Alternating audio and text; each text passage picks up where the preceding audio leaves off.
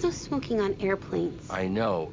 It's ridiculous, isn't it? If you like that, I'll have to report you to the FAA. Stacy, did you know that in 1969, when smoking was allowed on all flights, we put a man on the moon? I had no idea. And it starts with ashtrays, and it ends with all of our precious freedoms being stripped away. But we don't have to take it. Like Rosa Parks and David Lee Roth when he left Van Halen, we can say enough injustice. We can smoke one for America! Who are you? I'm done ready. And I got the goods. You want some cars sold? We'll be there. We got a dealership in the ICU. 211 cars getting suntans on the lot. Don, I don't mean to complain, but it's been a year and a half since I've been home. And I'm 90% sure I left my front door open. It's July 4th weekend, everybody, and we're going to war. Don't even get me started on Pearl Harbor. We are the Americans, and they are the enemy. Never again! Never again! Never again! Let's get him!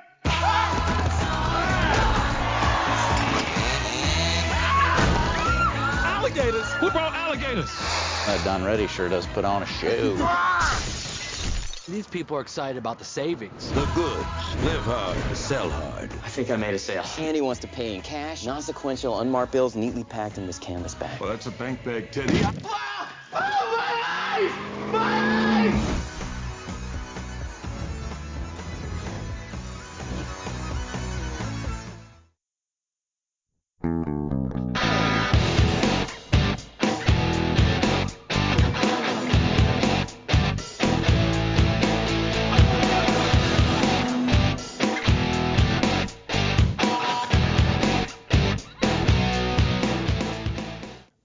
Welcome to They Called Us a Movie, testing the strength of friendships one terrible movie at a time. Subscribe to the podcast on iTunes and other podcast services by searching They Called Us a Movie. We are part of the Main Damie Network, and to find more from us, check out the website at themaindamie.com or on Twitter, Facebook, and Instagram at The Main Damie. We're also now a proud member of Geek Vibes Nation. You can find them at gvnation.com. Welcome back to They Called Us a Movie. This is Anthony Del Vecchio, and with me as always is Dan Aquino and Mark Myers. Say hello, gentlemen. Hello, friends. Hey, how you doing? No bit this week. It's just I had a good laugh about the town this movie set in Temecula, because it was part of a really weird Twitter situation where a guy threatened to fight another guy in Temecula over Kobe Bryant. And it was just weird to me. As soon as I saw that, I had a more heartier laugh than probably anybody that saw the setting for this movie. Just a funny thing I had in my head that had nothing to do with our discussion of this movie, so I thought I'd get it out in my bit period. Oh, great. Well, maybe next week the listeners will get a bit, but at least Mark's happy this week. Yeah, that's all that really matters in quarantine. Right, yeah, at this point it's all for one and one for all, really. Go fuck yourselves, listeners. Mark remembers something. Yes, this week we did a little something differently. I think we sort of did it last week, but we're going to officially kind of go about it this way for the foreseeable future. I'm letting these guys, we're going to kind of go around the table. So I guess next week is my week, so get prepared for that one. So we're letting each of the hosts have a week where they pick which movie that we're going to do. And despite my best attempts to not kind of sway them, I always almost do, but then I just kind of take a step back. It's like, nope, it's your week. You pick it. And this week was Dan's pick. So, Dan, do you want to introduce the movie? Sure. What an introduction, by the way. I have to step back because I don't trust you guys, pretty much, is what you're saying right there. No, because I think I was like, well, I don't know. Like, there was a couple of movies that you had tossed up, and then I was giving my opinion, and that's not really what I want to do for these episodes. I want them to be fully your choice.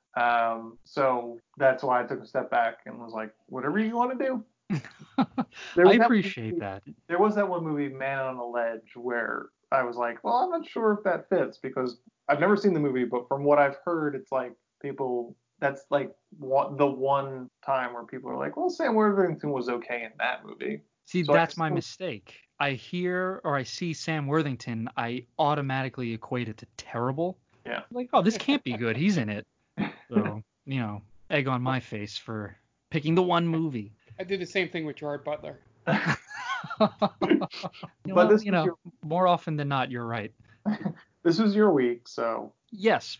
So before we introduce the movie real quick, just wanted to give a shout out to some of the friends of the podcast. The intro music that you heard at the top of the episode is brought to you by a good friend of ours, Dave. You can follow him on Instagram at dcat888.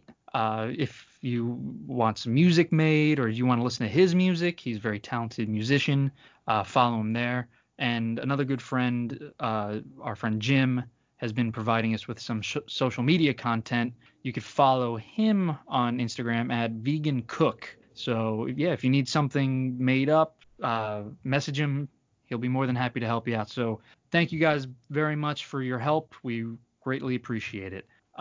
Moving on to this week's movie, I chose The Goods, Live Hard, Sell Hard. I always get those two confused. And the reason I chose it was because Anthony and I have seen this movie in theaters, and I remember when I saw it, it had so much promise in it because it has such a good cast, and I left really having to justify liking it. Like, I was almost talking myself into, well, that was really funny, that, I really liked it. And after watching it again 10 years later, it does not hold up. Yeah, we might be the only two people in existence that saw this together in theaters and still talk to each other. Probably, yeah. I'm sure this has ended many friendships.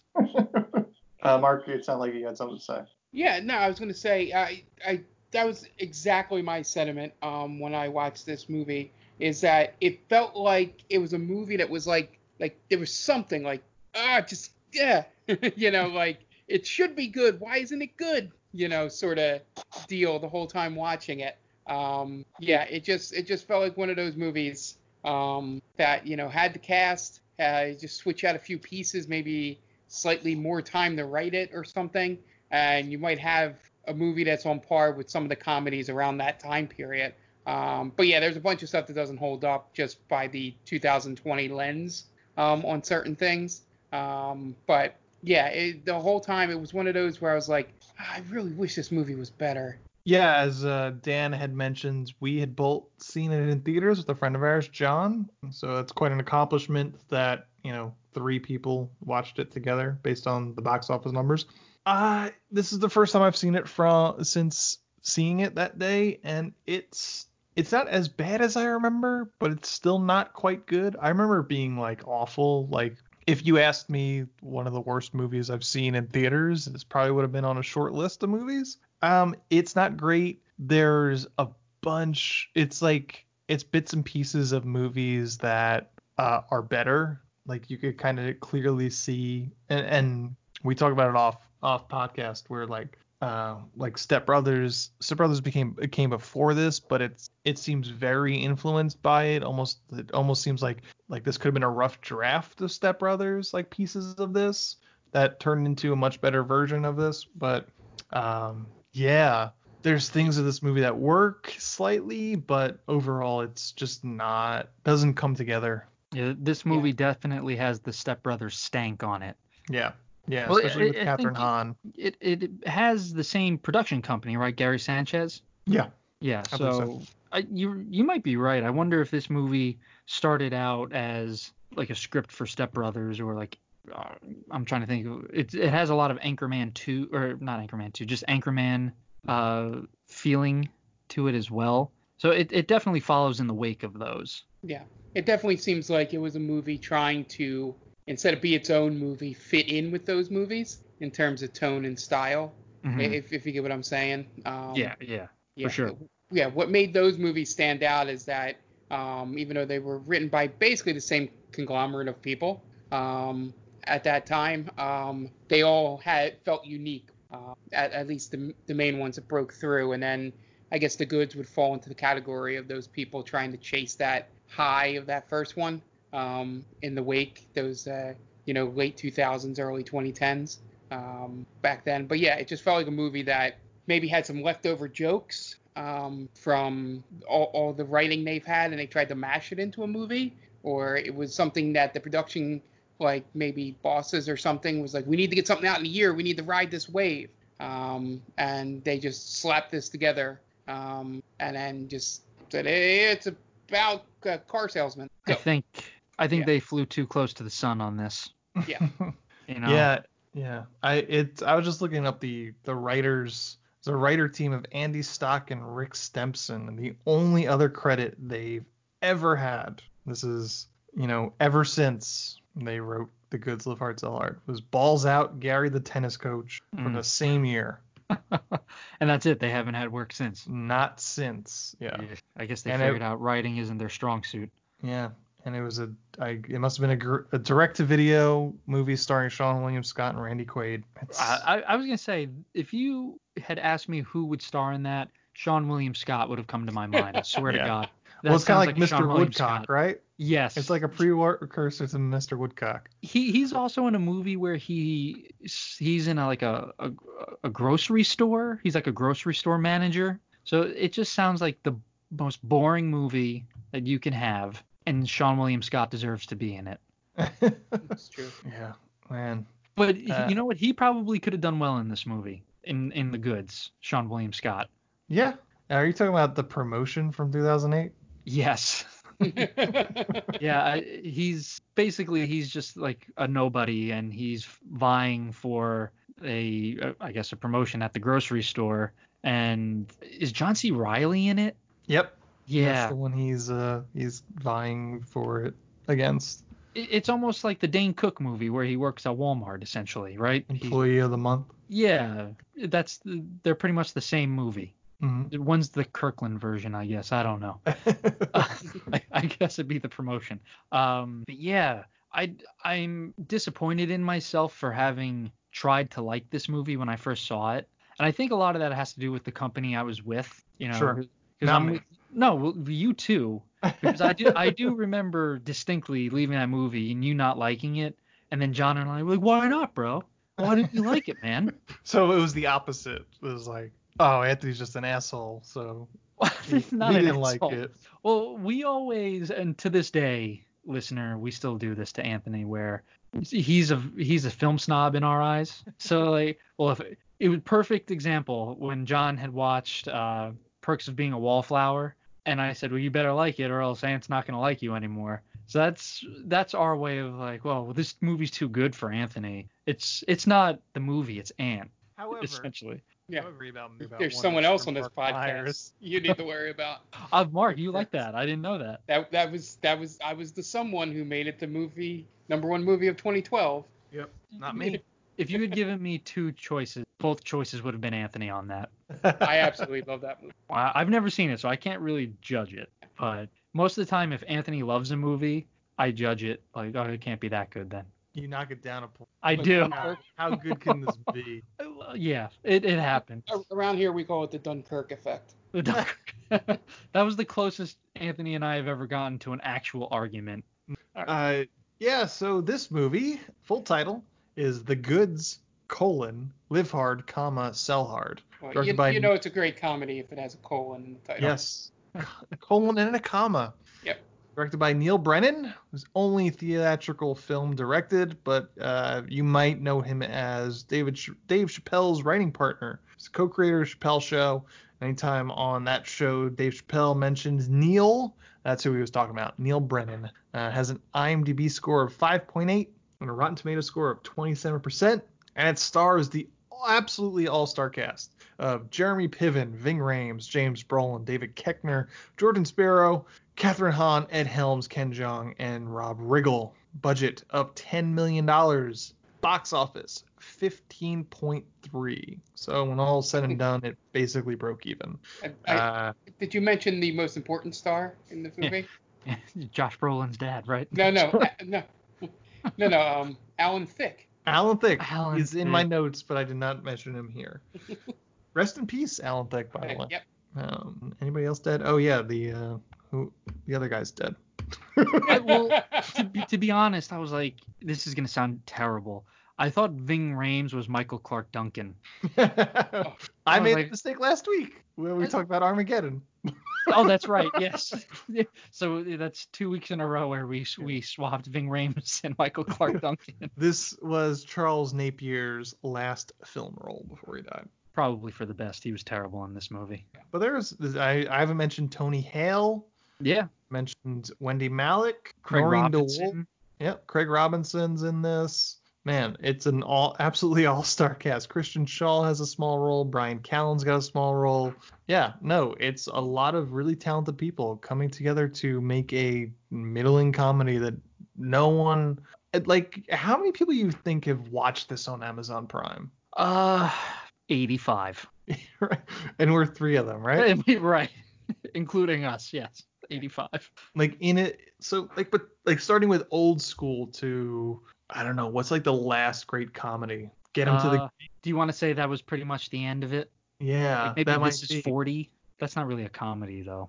Let's say Get Him to the Greek. Okay, It's that's like fair. the end of that era because Right, it's like the sequel to a better movie. Yes. Right. So like the Judd Apatow era, pretty much.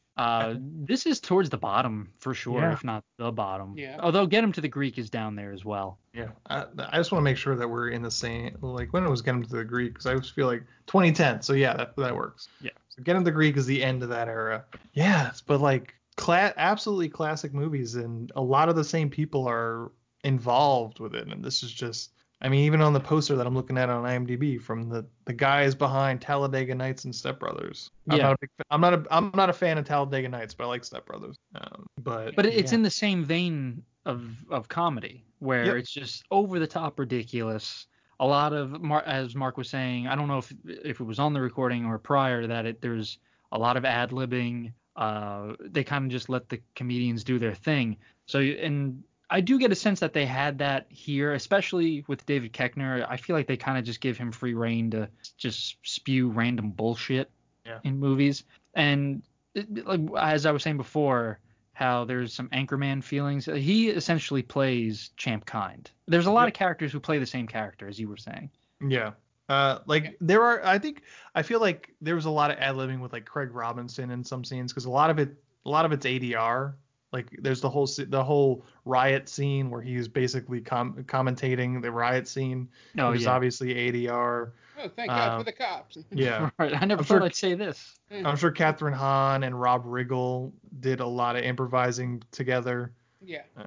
But I think the problem is our lead actor is not really known for that. Yeah, I think I'm imagining this is coming off the tail of Entourage. Yeah. Where I think this is the heyday of Entourage as far as I remember. I think Entourage was either ending at that point or it was about to end. But I mean, his character, I give him credit because Ari Gold was a good character on that show. It was probably my favorite character. So I think they just wanted that character, sort of, but just the loudmouth, very brash, obnoxious, confident Jeremy Piven, which is pretty much what you get no matter how you ask him to act. He's just going to be a loudmouth, brash idiot. This is our second Jeremy Piven movie. I was just going to say that, as we saw in his last movie that we covered, So Undercover. Go ahead, Mark. I'm sorry. I was going to say, I was just going through my head. We can answer this question in full at the end. But I was thinking there were like multiple people in this movie, or the big cameo, probably that could have played the lead role better than Piven. We can get into it right now. Who do you think? You name an actor, put a better actor. Like who makes this movie better in this role? To be honest, Paul Rudd. Okay. I like Paul Rudd. That could work. But my point was being in this particular cast, you put Will Ferrell in that role, and I think it's a better movie. Yeah, I think Will Ferrell, you have like the Anchorman sort of narcissist, but a buffoon at the same time. Yeah. Where you have Jeremy Piven and he's just a narcissist. Right. Yeah. I think again, going off of the same actors that have been in these movies, you could probably put Jason Segel in there. He's way funnier. Sure. I was gonna say Bradley Cooper at this moment in his career, just doing The Hangover. He's younger. Hasn't really hit the big time yet. Like he's big, but not Guardians of the Galaxy big. Right. Yeah. No. He's The Hangover big. That's really what it is. That's his biggest movie at this moment is The Hangover. Yeah. Because he could play an asshole really well, but he's still likable. I think that's one of the things that Jeremy Piven just does not bring to the table. He's not likable. Even as Ari Gold is like, he's a guy that you love to hate, and you're just like, and you hate to love. Yeah.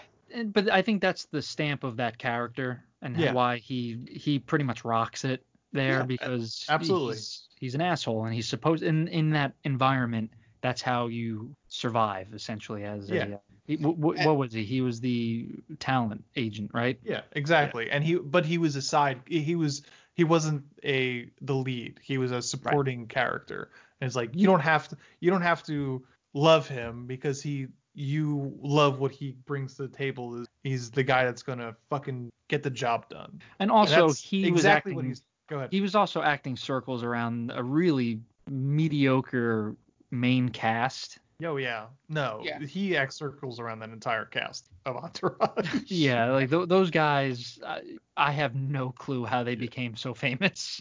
The main downfall for him in this movie is that I don't think he has any chemistry with anybody else in the movie. No, like all the other characters, when they interact, like you can see the way they, even if they're mostly ad-libbing, like we bring up Rob Riggle and Catherine Hahn, those scenes, you could see how much fun they were having, doing those dumb scenes together. But anytime he interacted with anybody, and especially when he was acting with Giordano Spiro, there was just nothing, like, at all, in terms of even comedy or any kind of romance. And I think if you had a character that clicked better with the rest of the cast, this movie could be up there with those movies, of the time frame, because the story itself is something you should be able to make a pretty good comedy about. Sure.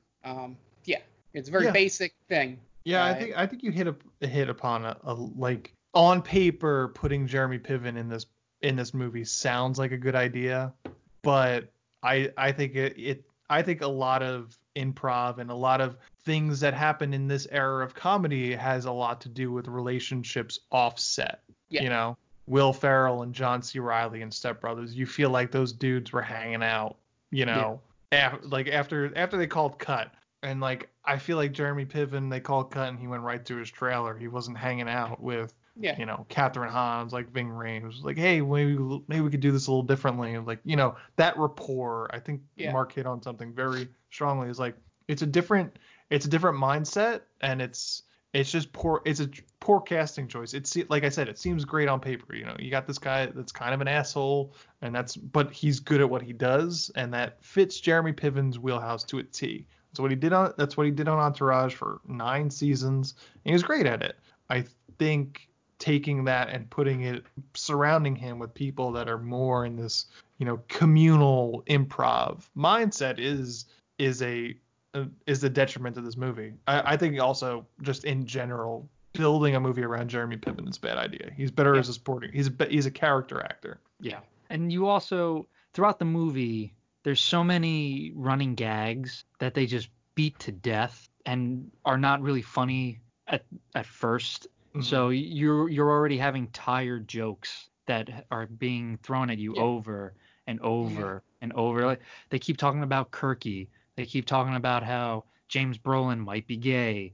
You have the old Charles Napier. You have him who's an old racist guy. And it's just like, all right, well, we get it. How many times can the guy say, a homophobic slur? And I get it was 2009, and I'm not trying to sound woke here, but even in 2009, that wasn't funny. Yeah.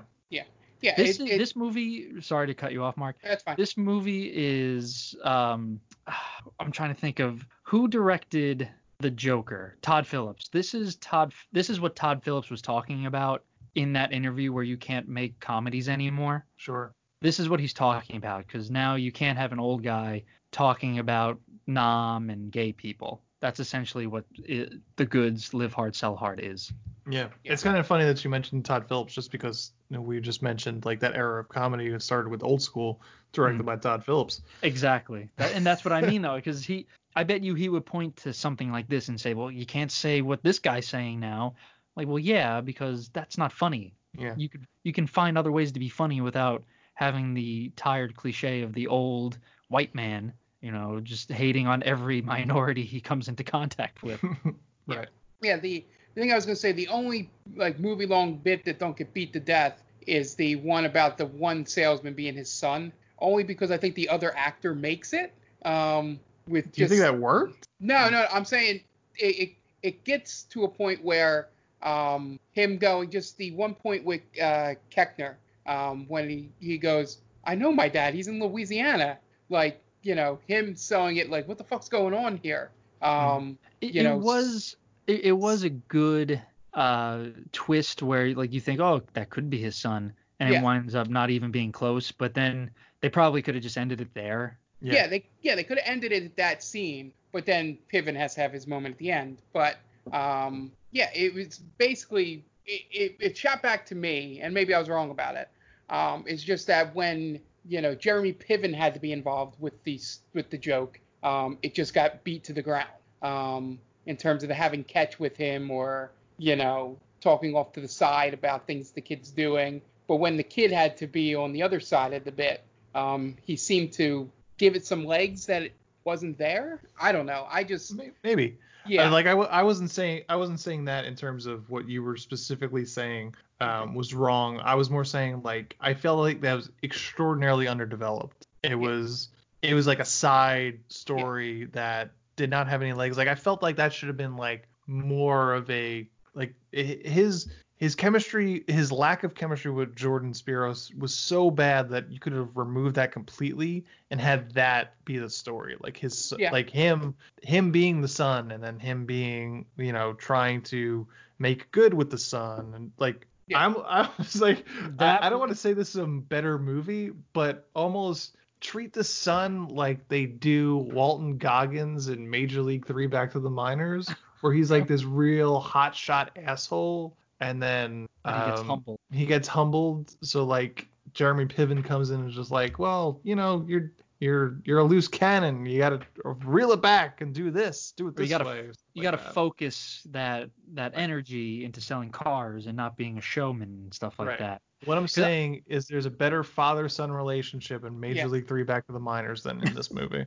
I mean, one has Scott Bakula in it. Yeah, I mean, America's dad, Scott Bakula. Yeah. I did write in my notes that they should have eliminated the love interest, because that story is so boring. It comes out of nowhere and it elevates very quickly for no reason, and then just kind of comes to a grinding halt until the end. I guarantee you there had to be some kind of connection, or like somebody knew somebody that was like working on her TV show on TBS at the time, My Boys, going, hey, let's put her in a movie. Let's, like an agent knew another agent or something. Right. She's got heat. She's on a TV show. Yeah. Yeah. Get her in the movies. Yeah, because she doesn't fit. I think she kind of plays along the line with some of the other girls in it during that time frame. No, that was before Grey's Anatomy. Never mind. I was going to say Old School with Ellen Pompeo. And Katherine Heigl in, what's that, Knocked Up. Mm-hmm. But, anyway, this proves my point. But I was going to say, she kind of fit that role of, like, up-and-coming, actress on a TV show at the time that they popped in this movie. And she hasn't done much since outside of the Ozarks. Yeah, so. No, she had 2 seasons left of My Boys. So 2010 is when My Boys ended. So I'm sure she tried to make the jump to film. She has Trespass, which stars our favorite. Awful.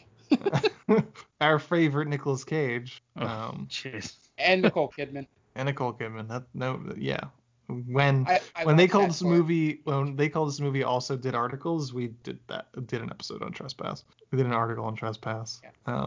There was a part where you brought up, Mark, when he's having the catch with his son, and I wrote down that scene infuriated me, because you can tell how unathletic both of those actors are. Because when Jeremy Piven goes to catch the ball, he like stabs at the ball instead of just casually catching it, and you could tell he is not used to throwing a baseball. Sure. And that's one of my pets. Yeah, that's one of my. Still undefeated. Well, yeah, I mean, even Charlie Sheen. Charlie Sheen could throw a baseball. Yeah, I think they said he hit like 85 on the gun. Yeah, because he used to play. I think, right? I think he was. Did he play in college? I can't remember, but At He's least a high college school, or I high think. school. Yeah. Yeah, he was sort of athletic. Same thing with Mr. Mustache himself, Tom Selleck. Yeah. He could play some ball. So Yeah. I hate when you have an actor who has zero sense of athleticism, Mm-hmm. and then they throw that in there. Like it's one of my pet peeves. I hate it. Right. I mean, in its defense, they weren't trying to make him an athlete. They were just be like, oh,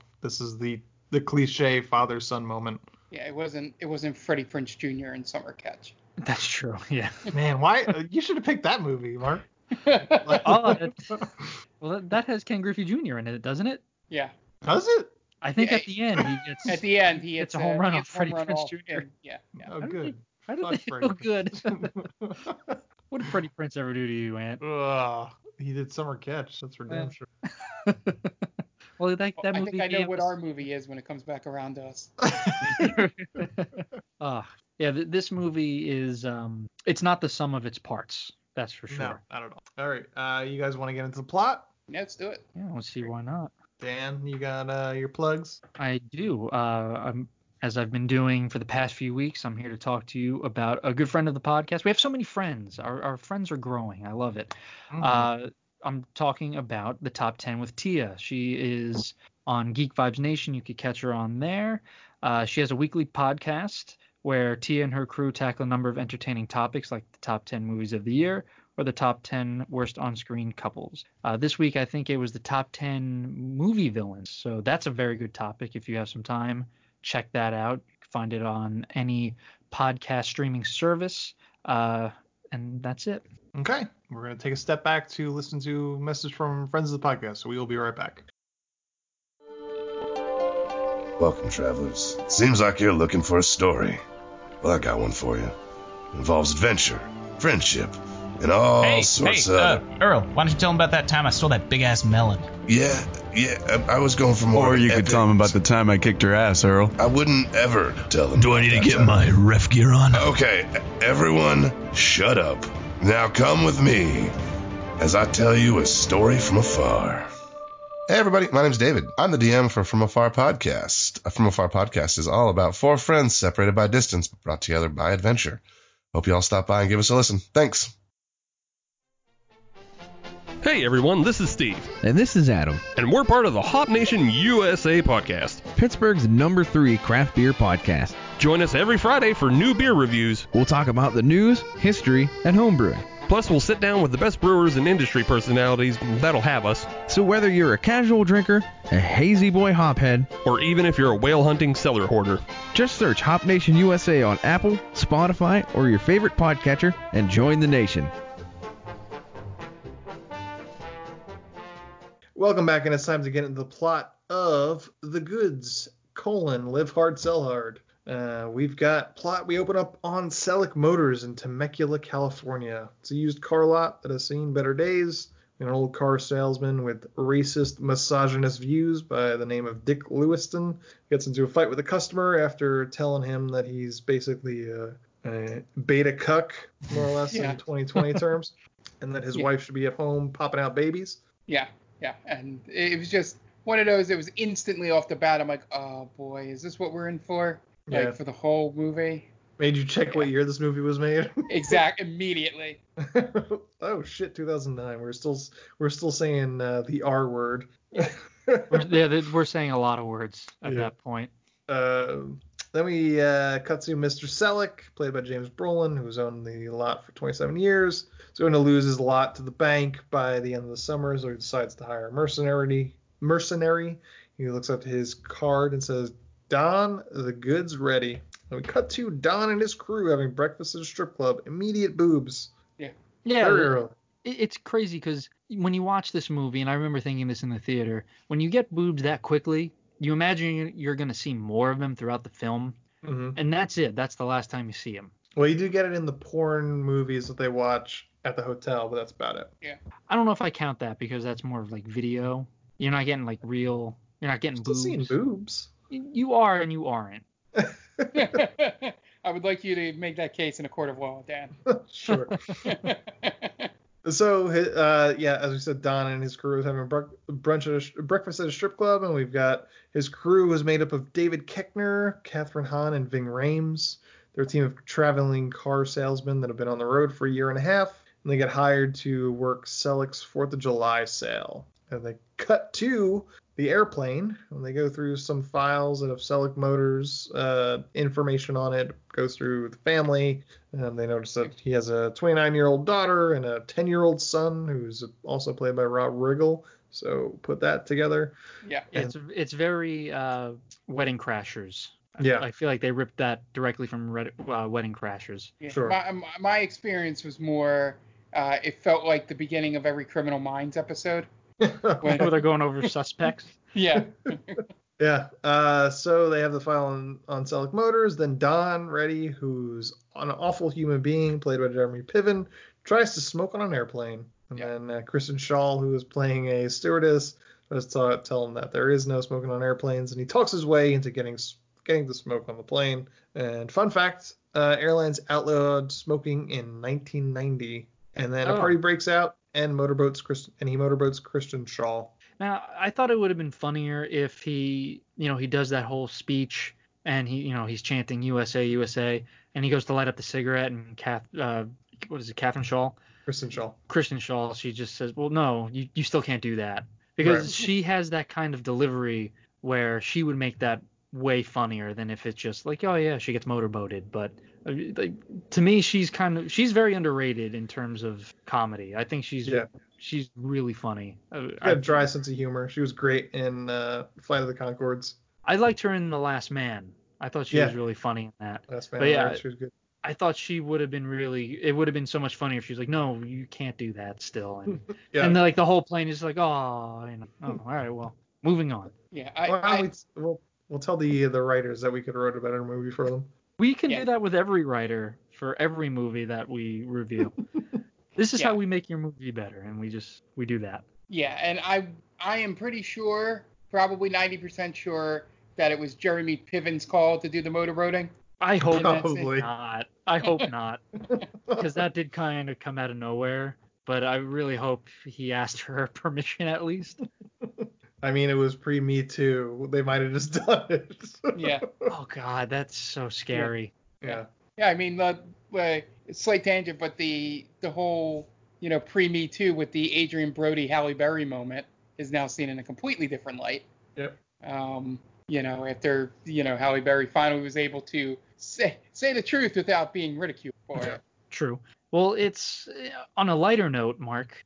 I was surprised that Kristen Schaal had boobs to motorboat. There you go. She's not very sexualized, so like when Jeremy Piven forces himself on her, I was like, oh wow, that's interesting surprise. It was out of character for her. Yeah. Yes. Yeah. And that might lend more to Mark's theory.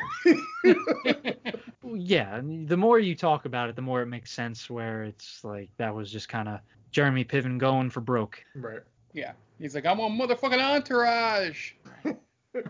Ari Gold, motherfuckers. Yeah, I wonder if he took, like, I guess Neil Brennan was trying to say, like, yeah, well, like, it turns into a huge party, and like, oh, well, this is how I party, and it's, not great.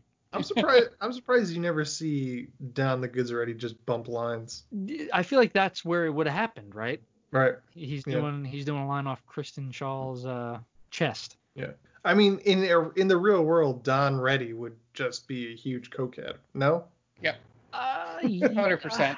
I picture him more of an alcoholic. Sure. I would imagine David Koechner's character would be more of the cokehead. Mm-hmm. And Catherine Hahn's character is the molester.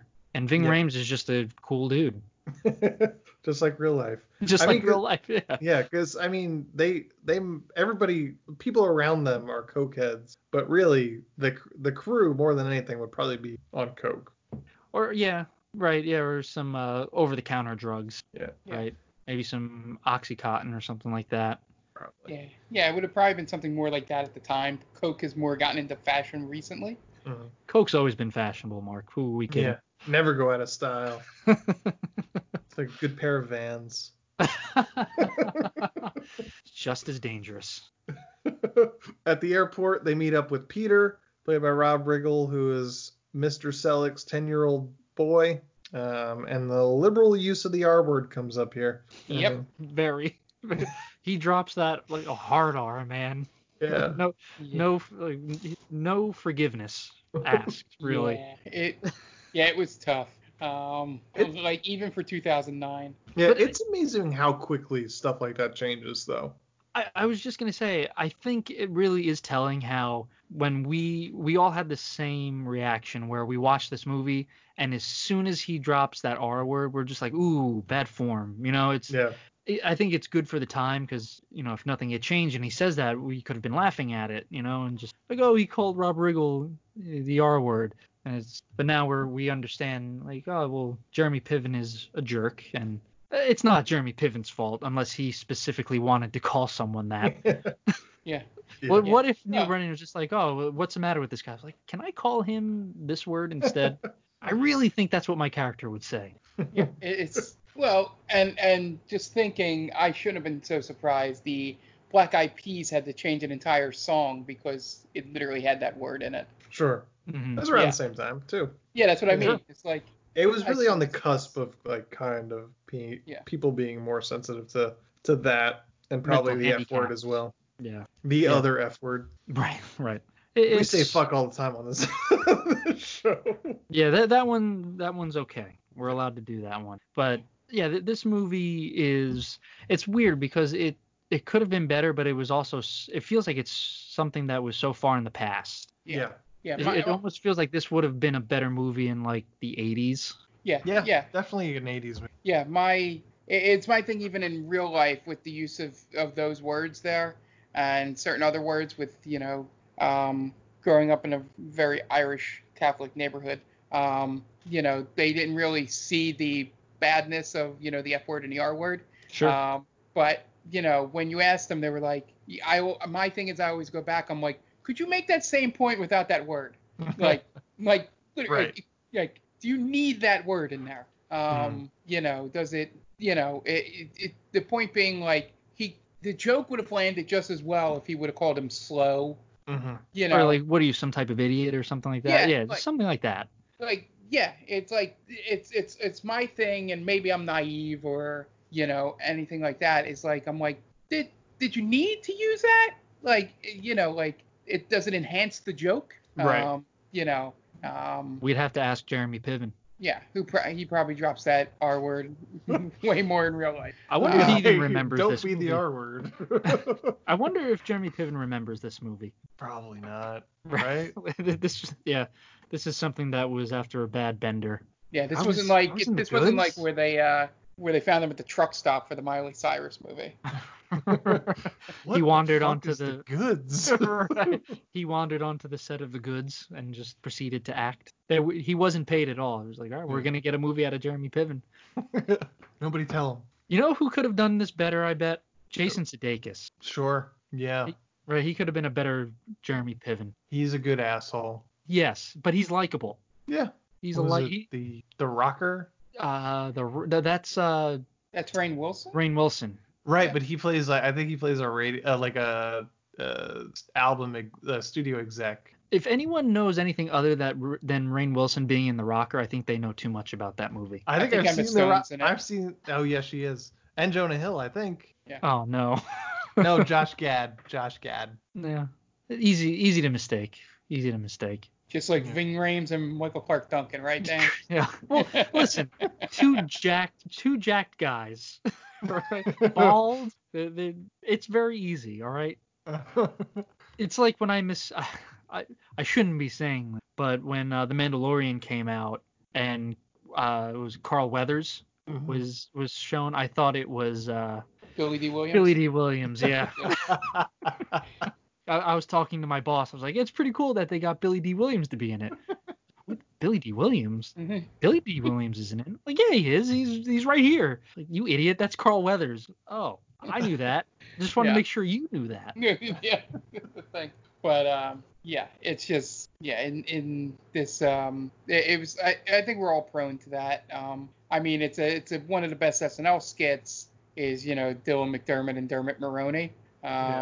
It's just sort of, it's like those character actors, tend to get confused at times. Unless if they're like Clint Howard or somebody that's really, you can go, oh yeah, that's Clint Howard. Like without even thinking about it. I feel like Clint Howard is another guy who was born perpetually old. Yeah.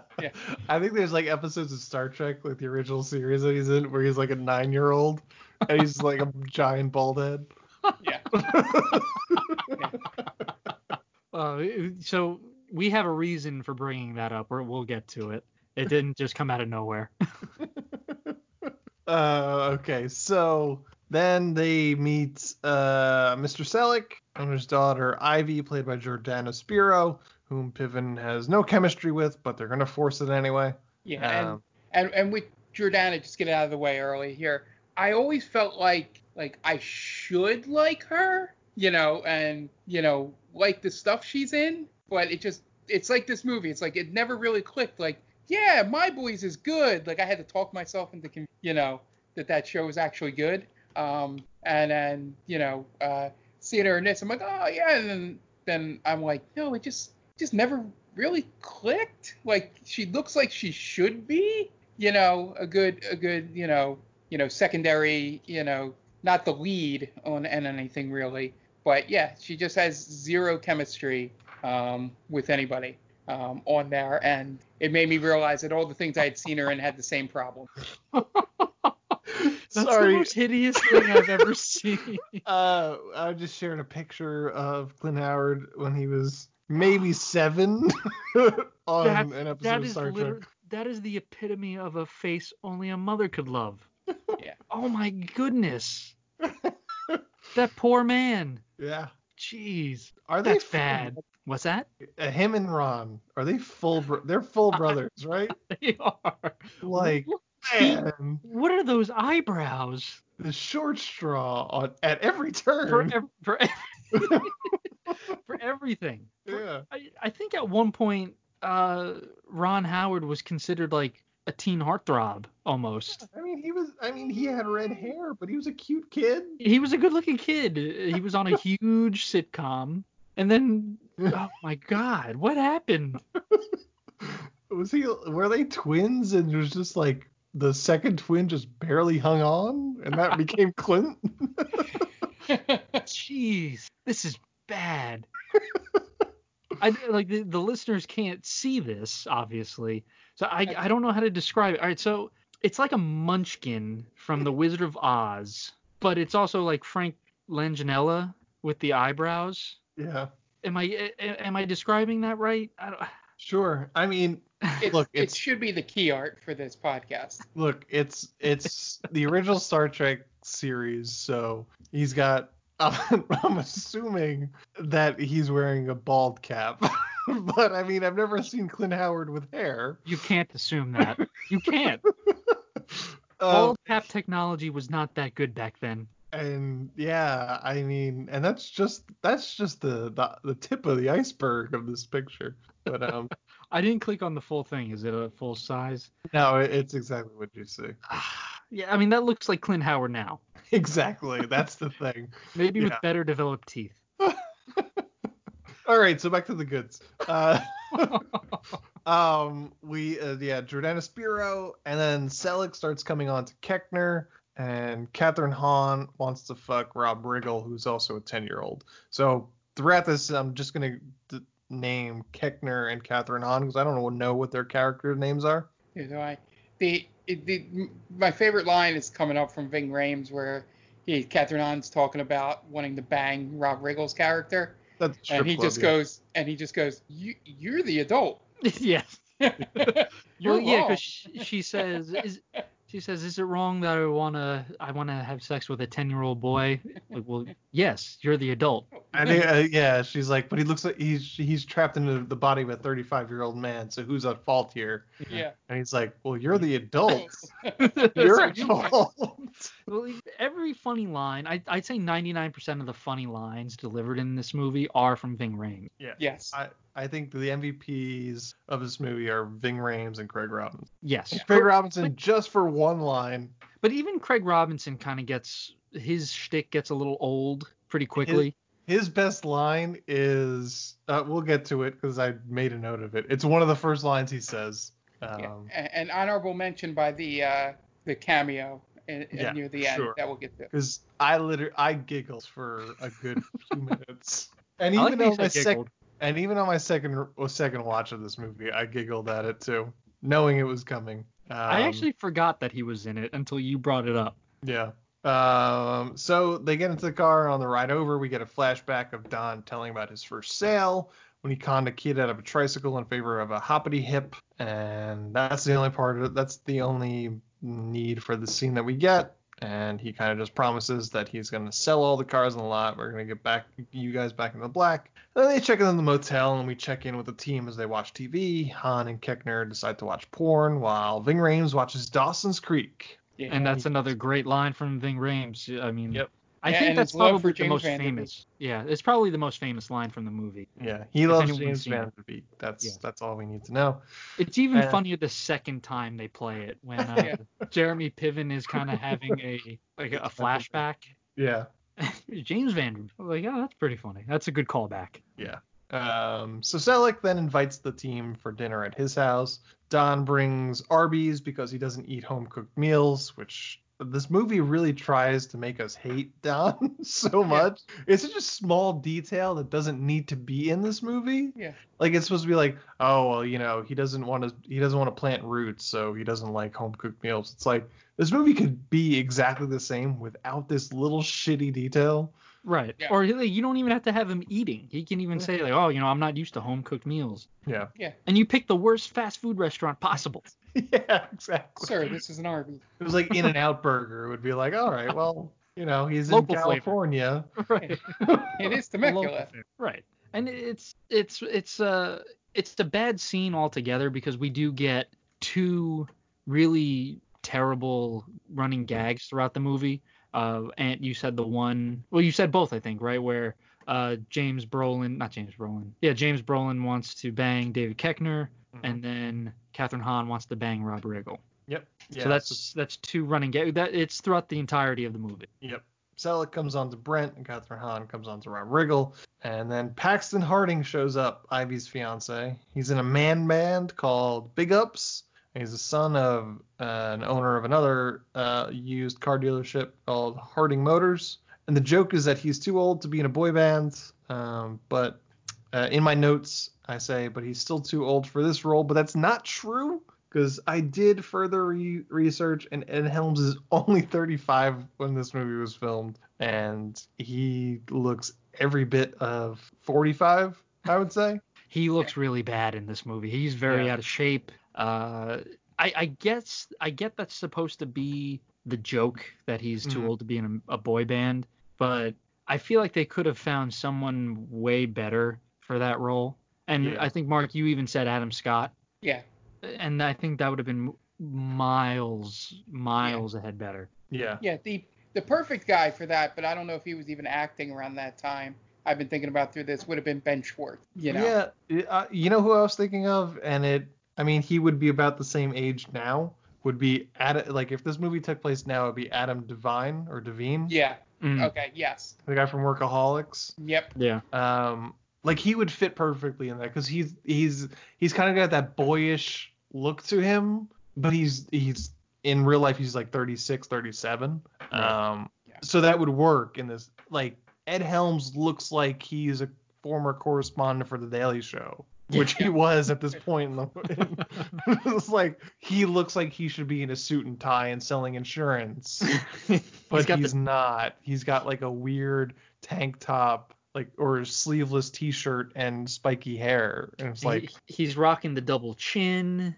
Yeah. He looks tired. He's got a dad bod. Yeah, exactly. He's not selling us on a 35-year-old who's trying to be 22. Right. Because I feel like Brian Callen makes sense. Like, he's older, but he's in much better shape. He has the physique to be in a band, I guess, in a boy band.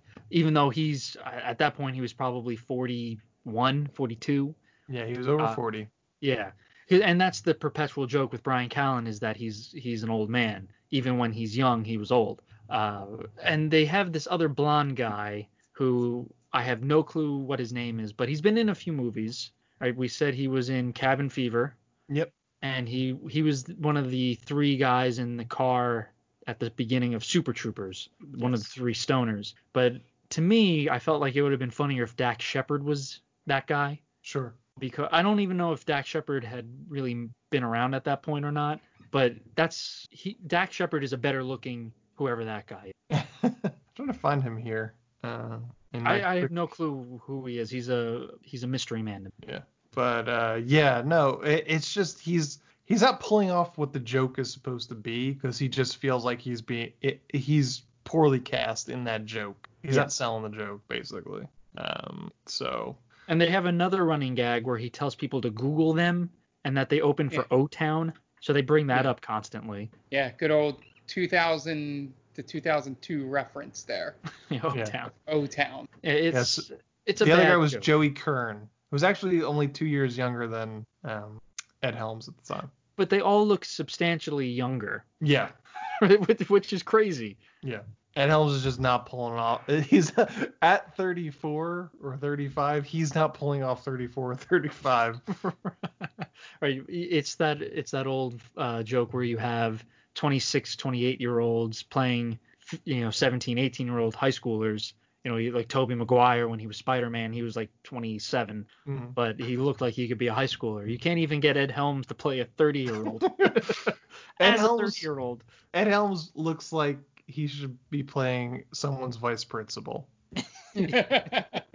That's pretty good. What I wish they could have got like Danny McBride for that role, because he would have just like owned being 40 and playing that age. Because you could take that as like, oh, Danny McBride, you're not supposed to take anything he does seriously. Exactly. I'm 34. I don't give a fuck. Exactly.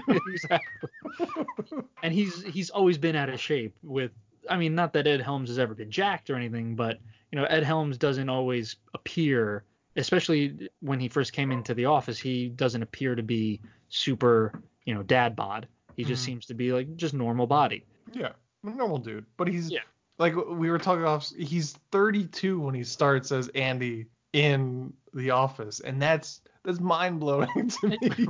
Right. So Ed Helms makes it onto our Mount Rushmore of perpetually old actors. Like he doesn't even look that old now. He's still like he looks 40 in this movie. He still looks exactly like he does now. Like he's catching up to himself. Right. Right. He froze time long enough, and now he had the one ring. Yeah. And then he got rid of it. Now it's catching up to him. Yeah. So now 111 years old, and he doesn't look a day past. So now Ed Helms looks 45, and that works for him because he's now 45. I like the image of a Mount Rushmore of William Hickey, Clint Howard, and Ed Helms. It's like a mountain that looks like it's melting. Oh my God. We stole indigenous land for this? Oh my God. We're still in the first act, guys. Let's I know. Button this up. The team goes to a strip club. They only go to strip club so they could hire a few dancers to work the sale as well as the DJ. And Ving Rhames opens up to Catherine Hahn about never making love to a woman. And then he, makes sure she knows that he's had sex with women, but he's never made love to them. And then Catherine Hahn admits she wants to bang 10-year-old Rob Riggle. And that's the only point of the scene. So we got the first day of the sale. Selleck gathers his team as Don psychs himself up. And so one of the lines, and I only put this down because it kind of made me laugh a little bit. At the scene at dinner. I think I know what you're gonna say. I like this part. Don makes an offhanded comment of saying that he's really gonna come hard, he's gonna work hard tomorrow, so you better bring your boner pants, he says. So at the scene, at the first day, James Brolin says that he wore his really tight underwear, and Catherine Hahn's like, well, I think that was just an expression. His boner pants. And then he's like, well, if someone tells me to wear my boner pants, I wear my boner pants. I'm old fashioned. Someone tells me to wear boner pants, I wear my boner pants. So that made me laugh a little bit. Just because it's James Brolin delivering that line. Exactly. You know, Josh Brolin's dad. Yeah, Josh Brolin, right? Thanos himself. So as Don gets ready, then Catherine Hahn comes up and addresses the dealers, tells a story about her killing the guys that killed her boxer boyfriend, and then we find out that it's completely made up, so it's a complete waste of our time. And again, Ving Rhames is the best part of it. Yeah, where he's Just kind of singing in the background. Yeah, singing back up for it. Then David Koechner comes up, addresses them, and he talks about the time he sold the car to MC Hammer, so that MC Hammer could then sleep in it. That was kind of funny. Yeah. Then Don shows up and tells a patriotic speech that causes everyone to beat up Ken Jeong in a hate crime. Then he negotiates him out of calling the police, which is kind of a weird moment. Yeah. Yeah, it really didn't need to be in there. Yeah.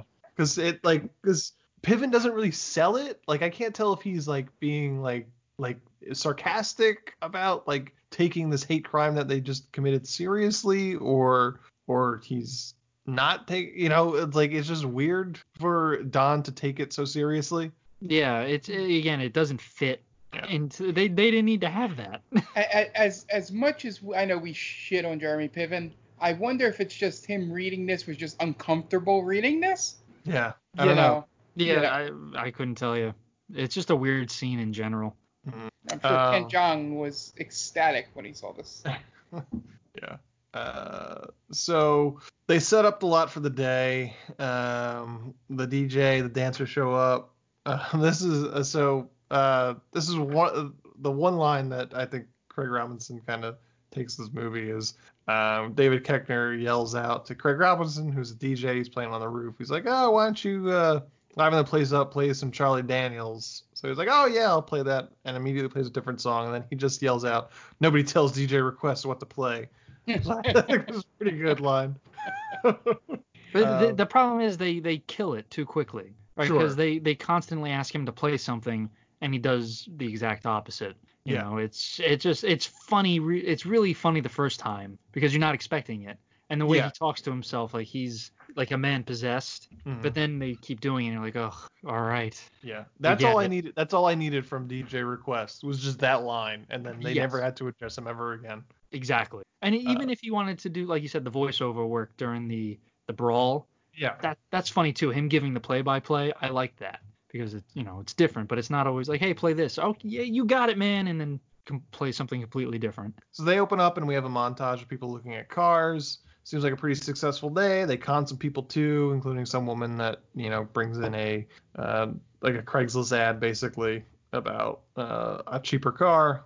And then Selleck mentions that they have one of the cars, so Smokey and the Bandit, on the lot. And then we learn that a young salesman at Selleck might be Don's kid, which is a side story that doesn't really get wholly developed. But by the end of the day, they sell 71 cars that day of the 211 that are on the lot.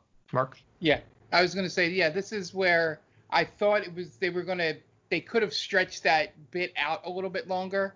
And just had him just keep accidentally saying things. Like they basically could have took pieces of this first scene, like basically saying, oh, my dad wasn't around. Okay, next time they run into each other, oh yeah, she said it was some deadbeat that just left after this. Okay, could still be. How old are you? Like 3 scenes later, it comes up. Like they chunked it all into this one thing where they could have played that out through the movie.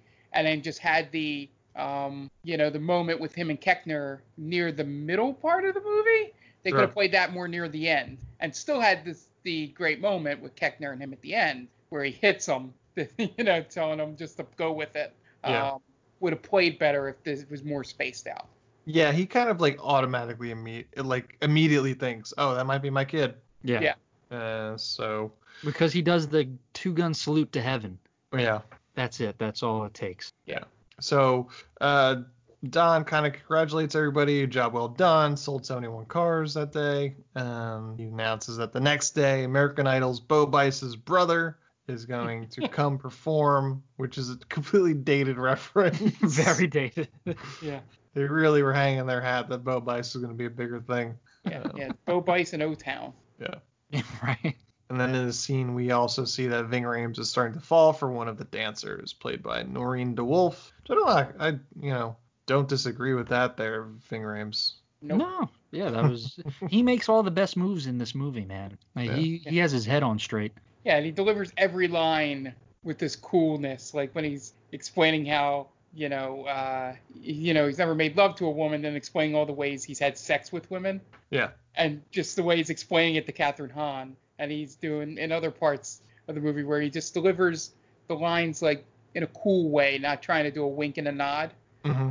It's like he's playing the character exactly how you feel that character would be in real life. It's full sincerity from Ving Rhames. He doesn't need to try to do any of that stuff to be cool. You know what I mean? It's just like he's a badass. It's him, Samuel L. Jackson, like Denzel Washington. Those guys don't need to try to be cool when they deliver lines. It just leaps out of them essentially. So if like you need something awesome said, those are your guys. You want them to say it. If you want someone to talk about having a menage a trois, whatever he says he does, like Ving Rhames can do that, and you believe, like, I believe, and I'm sure he's had very, very, very many menage a trois, because again, he's just awesome. But that's the good part about Ving Rhames in this movie. He's not trying. It's just, what was it, 69 to 80, 112, 114.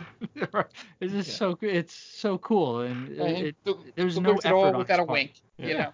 No, yeah, that's like, I mean, he would later go on to star in like Piranha 3D, which is like, again, with just the same sincerity and just playing it straight. That's Ving Rhames. He's not gonna wink at the camera. He's gonna play his character the way it's supposed to be played, which is great. Yeah, he's a national treasure. Yeah. So then Paxton shows up with his dad from Harding Motors, and it's Alan Thicke.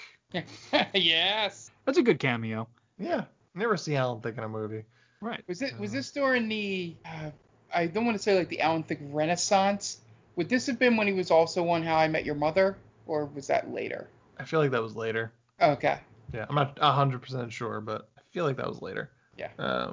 So Harding, played by Alan Thicke, offers to buy Selleck's lot to open up rehearsal space for Big Ups, which is Paxton's boy band. And Selleck excuses himself for a moment to talk to Harding, and then he up and sells the lot to Harding.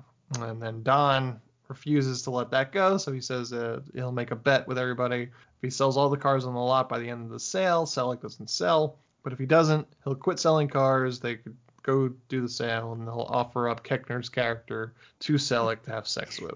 And that's the linchpin for Selleck to be like, all right, you're on. Right. Because it's 2009. Well, he talks about how it's a dead marriage, Selleck. Yeah. And like he goes cruising for men, but he's like, some people call it companionship. Yeah. Yeah. That's the problem. They don't know how to really make it funny. Yeah. No, it's just uncomfortable. I don't think it's looking at it from a 2020 lens. I just think it's just awkward. Like I think in 2009, we're probably sitting there in the theater. I was like, all right, cool. Right. Yeah. There's a lot of plot threads that really don't need to be in this movie. Right. His son, James Brolin wanting to nail David Koechner. Yeah. You don't need to have either of those in this movie. And it probably doesn't suffer. It feels like all the bits that feel like they were written script bits don't work, and all the moments we talk about and like seem to be the scenes that would probably be ad-libbed. Right. Yeah. You know, that's where I think this movie falls apart, is all the structured moments in it are awful. Mm-hmm. Or terribly paced, or a combination of the two.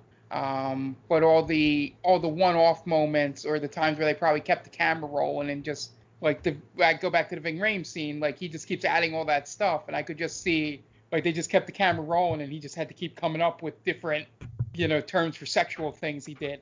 Yeah. And all that stuff works and hits. And I think as we're talking through this, I think that's where the disconnect is. Sure. Is, the structure of the movie does not complement the ad-libbing. Sure.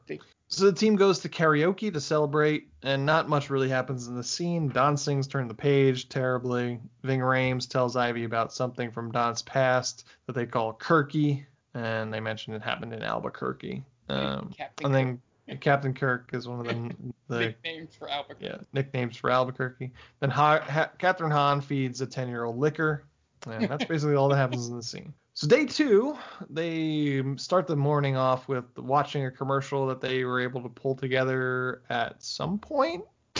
Yeah, that's a good point. I never thought of that. Sometime. Yeah, this would be something for you being in that industry before of how they pulled this together. Yeah, I mean, shot it, edited it, and sold graphics. it. They even had graphics in it. In like 2 hours. Like PowerPoint graphics, but still. Yeah. And the whole commercial is basically Selleck telling people to come down because he's about to die, which seems to backfire, which is interesting because the mood on the lot is really dour when people come. It's basically a funeral for Selleck, and nobody's buying cars. And, you know, this is one play that I guess Don really wasn't expecting. But the crowd shows up for Eric Bice, Bo Bice's brother. But unfortunately, Bice doesn't show up because he has adult chickenpox. So Don takes it upon himself to sing, but he's a terrible singer. And then Dick, the old racist car salesman, starts a riot, and the cops have to come. And he gets, a summons for inciting a riot. Then Don rebounds with new sales offers based on the riot that he announces live on the local news.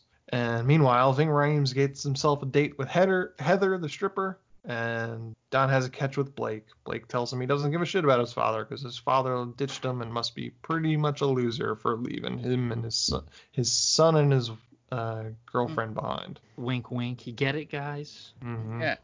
And Ivy pleads with Don to tell her what happened in Albuquerque, and it turns out he killed McDermott, his best friend, by giving him a bag of dildos when he was supposed to give him a parachute. And it is the best part of the movie. This is the funniest part of the movie, because we go into.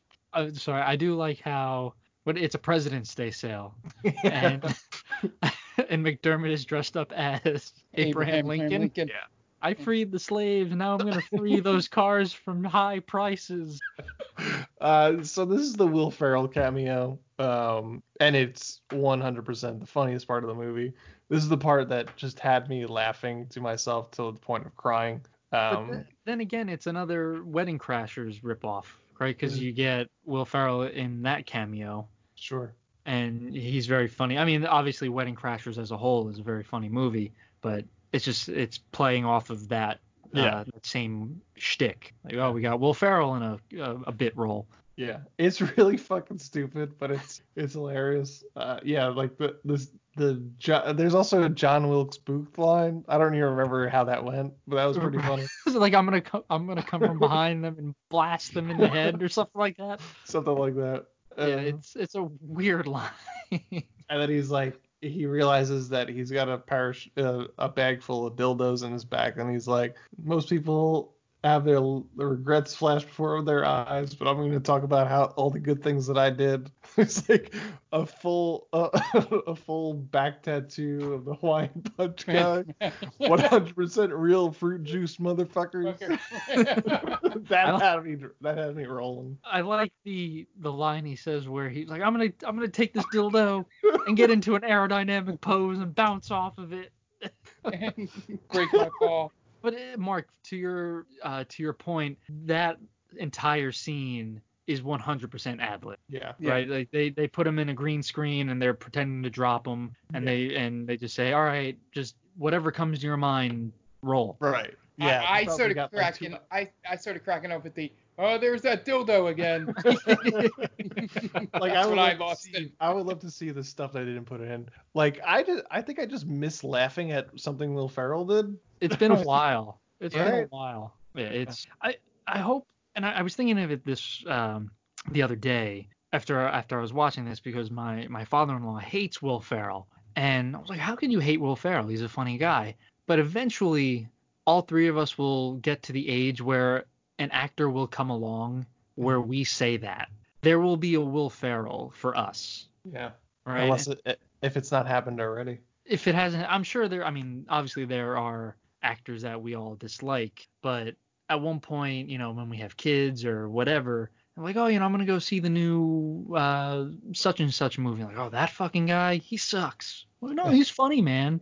You don't get it, Dad.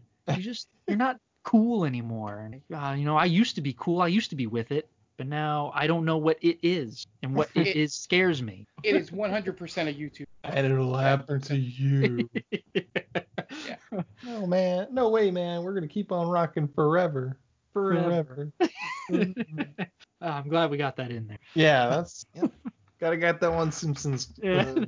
Sorry, Mark. We just kind of steamrolled you so we could get that out. Yeah, I let it happen. That one was kind of a deep pull. I don't know how we worked it in, but we did. It works. It'll fly. But yeah, it's the scene, and even the scene where he comes back as the angel was kind of funny. But the initial scene of seeing him, I remember in the theater laughing after seeing like, oh, it's Will Ferrell. That was definitely the driving point of this movie, or the selling point, I should say. So then, meanwhile, while he's having that conversation, Blake tells David Koechner that he knows who his father is, and it's not Don. And Koechner basically tells him, no, just to pretend for Don's sake that you're his son. At the end of the night, DJ Request won't stop playing, so they turn the power off on him, and he gets kind of pissed, but nothing really comes out of it. He makes the declaration that he's homeless. Yeah. Which, okay. Yeah, exactly. So at night, back at the motel, we get two sex scenes. Between Ving Rhames and Heather, which is the relationship I care more about, which I shouldn't, and then Ivy and Don. Yeah. And just the delivery between Heather and Ving Rhames' character when they both come to the realization that they both want the same thing. Yeah. Making love is boring. Yeah. My safety word is blueberry pancake. Yeah, that part made me laugh. Just the way he says it. Like, my safety word is blueberry pancakes. He's so giddy when he says it. He's so happy to do it. It's not just like, oh, here's my safe word, blueberry pancakes. Like, no, he's about to get it on, and blueberry pancakes. Mm-hmm. And Ivy and Don have sex. And it's boring. It's white people boring sex. So day 3 comes, and we've got 105 cars left on the lot. Next morning, Ivy basically says that she just used Don for one last fling. So he has a hissy fit and storms off. At the dealership, a real defeatist attitude hangs over the lot because Don's not there. But they rally together, and they get themselves pumped up to sell some cars with the help of Ken Jeong, kind of leads that. And Don wanders into a junkyard and finds either the ghost of McDermott or his hallucination. And McDermott basically tells him to fuck off with a couple of singing angels. This is real good. Yeah. What's the one line? Like, you couldn't have said that in a more sing-songy way. Like, no. The way he dies. The way he dies. Choking on a sausage patty in a strip club. I'll see you in 27 years. That's when you're going to die. 27 years. How do I die? Yeah, choking on a sausage patty. August 19th, 2034. And I watched it on August 19th. I watched this movie. Wow, there you go. It's pretty weird. But I do like the line when he's like, you couldn't make that into a song. Like, no, we tried on our spaceship down to Earth. From heaven. Our spaceship from heaven. And also, we forgot to mention that Will Ferrell has like a Lemmy mustache going. He has like the mutton chops going into the stash. Yeah. It's so ridiculous, but it looks so funny. It works for some reason. Yeah. Well, wasn't it because he was doing the Abraham Lincoln thing? I don't think so, because Abraham Lincoln didn't have that kind of facial hair. He just had the opposite, beard. Right? Yeah, he had the beard. But he didn't have the mutton chops going into like he wasn't a metal rock star, right. Abraham Lincoln. As far as I know. He was a vampire hunter. So. I didn't know if he was a headbanger or not. Right. So he tells Don basically, get off the road because it's pathetic at this point. You're in your 40s, and then Don gets an epiphany that he needs to help his team. So he runs off. But then we get a montage of the team selling cars, and they manage to sell all the cars on the lot. And Don finds an airport and parachutes into the lot after they've sold all the cars, and they celebrate. And he's very proud of everybody. And Harding and his son show up and say they haven't sold the Bandit car, so they lose the bet. But then Don, being the car salesman he is, manages to smooth talk Paxton into buying the Bandit car for his band. He knocks it down from $200,000 to $80K. Then Paxton breaks up with Ivy because he needs to carpe diem, and Don decides to stay in Temecula with Ivy, and then we get postscript. Yeah, with his son, which isn't his son. Yeah. He says, I'm like 6 inches taller than you, Dad. Yeah. Yeah. My favorite part of the end with the pull away is when they pull away and show that last car that they pushed out of the lot sitting there broken down. Like, it's on two donuts. Yeah. That made me chuckle when they pull it out and they show that final car was just broken down. I realized while Ant was saying how Jeremy Piven needed to go help, he had the epiphany to go help his team. You could remove Don the Goods Ready and nothing would have changed during that sale. He doesn't do. I think he does one thing where he pretends to be a different. He pretends to be a salesman from another dealership. Oh, the Silence of the Lambs joke. Yeah. Yes. Yeah. I think that's the only thing he really does to help sell a car. Yeah. I mean, it's all a montage, so. Yeah, maybe he does more, but from what the viewer sees, right, he's not really integral to selling any cars. The others do more. Yeah. So he's not more of a supervisor, really. I guess. He's letting them do the things. Yeah. Isn't there? Oh, it's Indiana Jones, where they say you could remove Indiana Jones and that movie still plays out the way it does. Really? Yeah. I've never heard that. Because the Nazis still get the Ark of the Covenant. They still take it to the island. Yeah. And they open it and they all die anyway.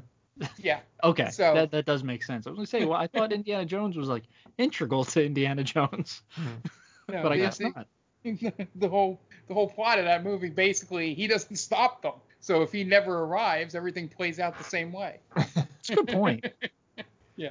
Anyway. I gotta tell you guys, throughout the half of this podcast, I've just had Clint Howard staring at me. I closed that immediately. Yeah. I don't know how to close it. And this alien baby, Clint Howard, has just been mouth agape. It's like he wants busted-ass teeth. Yeah, it looks like he wants to talk to me and just tell me things aren't going to be okay. It looks like he's in pain. Right. It's like my teeth are all fucked up. I can't chew. How did he be? I don't understand how he became an actor at all. Yeah. Even with his brother having so much pull, I don't know how a casting director could say, yeah, you'll do. Well, he's in a lot of Ron's movies, so he's like the epitome of the coach being your dad. Right? Okay. But it also, the look helps when you need to have a standout, like a memorable character actor, like a memorable background character. I don't get it. Yeah. I don't get it. I'm sorry. If he looked like plain all-American boy, you wouldn't remember the name of the actor that was in Apollo 13, Mm-hmm. Well, I promise you I'm not going to forget this face tonight. Yeah, that's the whole point when you're hiring character actors, is they have to, it was my old saying, is that they are the foundation for the movie. Is that if your leads, with this movie proves that you can have a mediocre movie with a terrible lead if everybody else around it is really good. Yeah. But you can't really have vice versa, at least in my opinion. And Clint Howard is probably the most famous of those type, and it might just be because he's been in Ron's movies, and Ron has made a lot of big movies. Mm-hmm. Yeah. Essentially, but Stanley Tucci is another one of them. I would make this movie better by putting Clint Howard. Yeah. I would make him one of the salesmen. Yeah, you could easily make him I would make him a salesman who has not sold a single car in 30 years of selling cars. He's like Gil? He's Gil, yeah. He's essentially Gil from The Simpsons. Yeah. He has to bring his cubicle. How would you make this movie better? Was it just Clint Howard? I would put Clint Howard in it.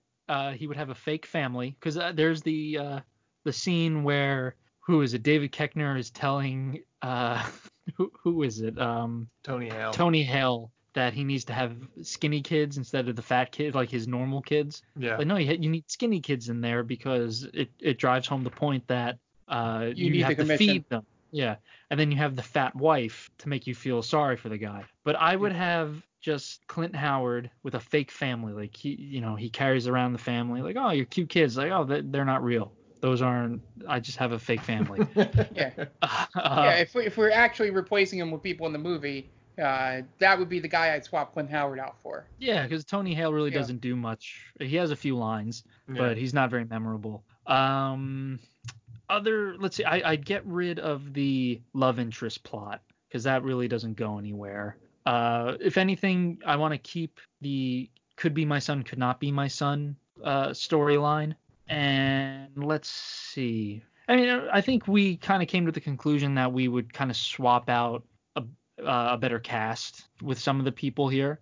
Other than that, I don't know if I would have it where maybe Jeremy Piven is going up against who he thinks his son is instead of going up against Ed Helms. Mm-hmm.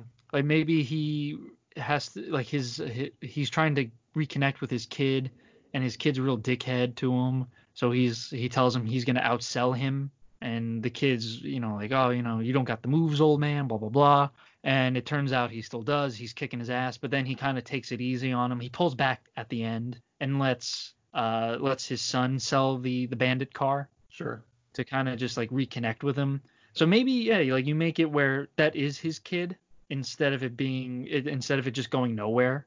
Mm-hmm. I think that's a good way. And I would probably get rid of the whole molesty thing with Catherine Hahn and Rob Riggle, because that just even in 2009 that really doesn't play well. Yeah.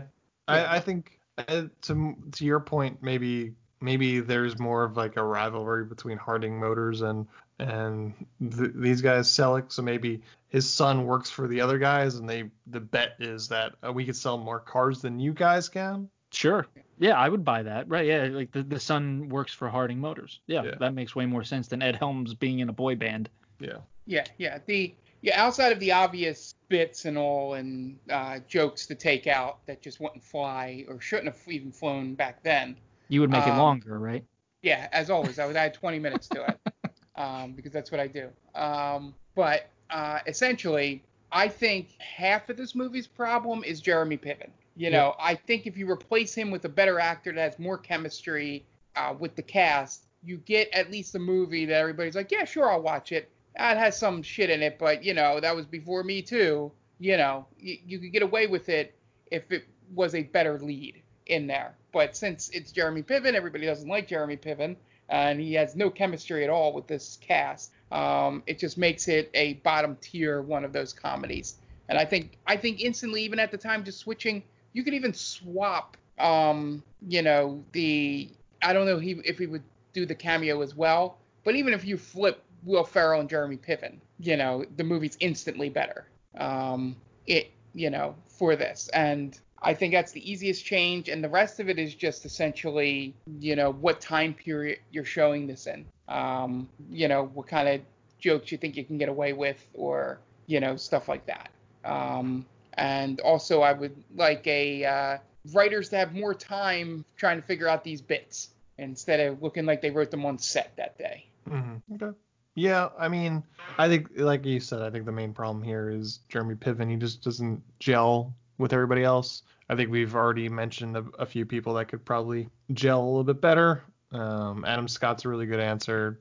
I still say Bradley Cooper probably could have done it. Yeah, I think he's just not. It's on, like I said, on paper it makes a lot of sense. He's playing basically Ari Gold, but he's just not. The tone is different than Entourage. It's in a different world, in a different universe than Entourage. So while everybody else is just playing the dummies and being weird, he's just playing Ari Gold. So it's just not working. It just doesn't mix. That's really it. You guys want? I guess this is kind of wrapping it up. You guys want to plug your shit? Yeah, absolutely. You know the drill. At Diaquino122 on Twitter. Follow me there. Follow our Real Play D&D podcast at Stranger Damies on Twitter and at Stranger Damies on Instagram. Yep, and then Stranger Damies airs every Wednesday. There'll be a episode up tomorrow. As with during the quarantine, it'll probably be up a little later than usual. Usually around noon or so, since I have a little more time to not rush it. And and plus, what else you got to do during the day? You don't need a podcast at 9 a.m. Anymore. Fuck you. Fuck you guys. Let me get some sleep. So yeah, and we stream over at the Game Ball Pod. That podcast is every other Monday. We just had one up on Monday. So feel free to check that out. I'll be streaming on Thursday, and we'll be streaming on Sunday. Just stay tuned to the Twitter, Game Vault Pod, with all the schedule updates as we figure out if we're able to do other days of the week. 2 of us in the group are going through, updating computers through the quarantine. So things will be up in the air for now. But just be on the lookout for that. And then, of course, we're on Instagram for both Stranger Damies and the Game Vault Pod. So feel free to send any animations, fan art, anything of things that go on in those podcasts. Okay, great. And this is They Called This a Movie. You can find us at theycalledthisamovie.podbean.com. We're also on themaindamey.com is our main website. You can find us on all podcast streaming apps by just searching They Called This a Movie. So look for that. We should pop right up. Find us on all social media at The Main Damey. So Facebook, Instagram, and Twitter. Just look for The Main Damey and we should pop right up. We are also a proud member of Geek Vibes Nation. They're on all social media platforms at Geek Vibes Nation.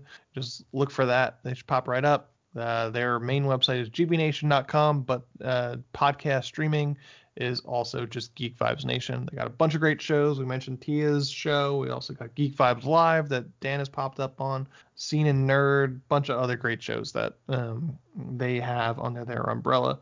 Check those guys out. Check us out.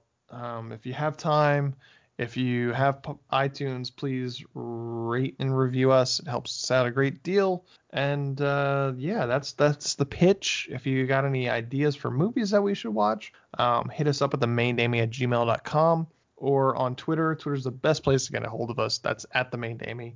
We're the most active there. I am at AntElvec on Twitter. And this has been The Goods: Live Hard, Sell Hard, directed by Neil Brennan. So, for Dan Aquino and Mark Myers, this is Anthony Del Vecchio telling Neil Brennan to go fuck himself.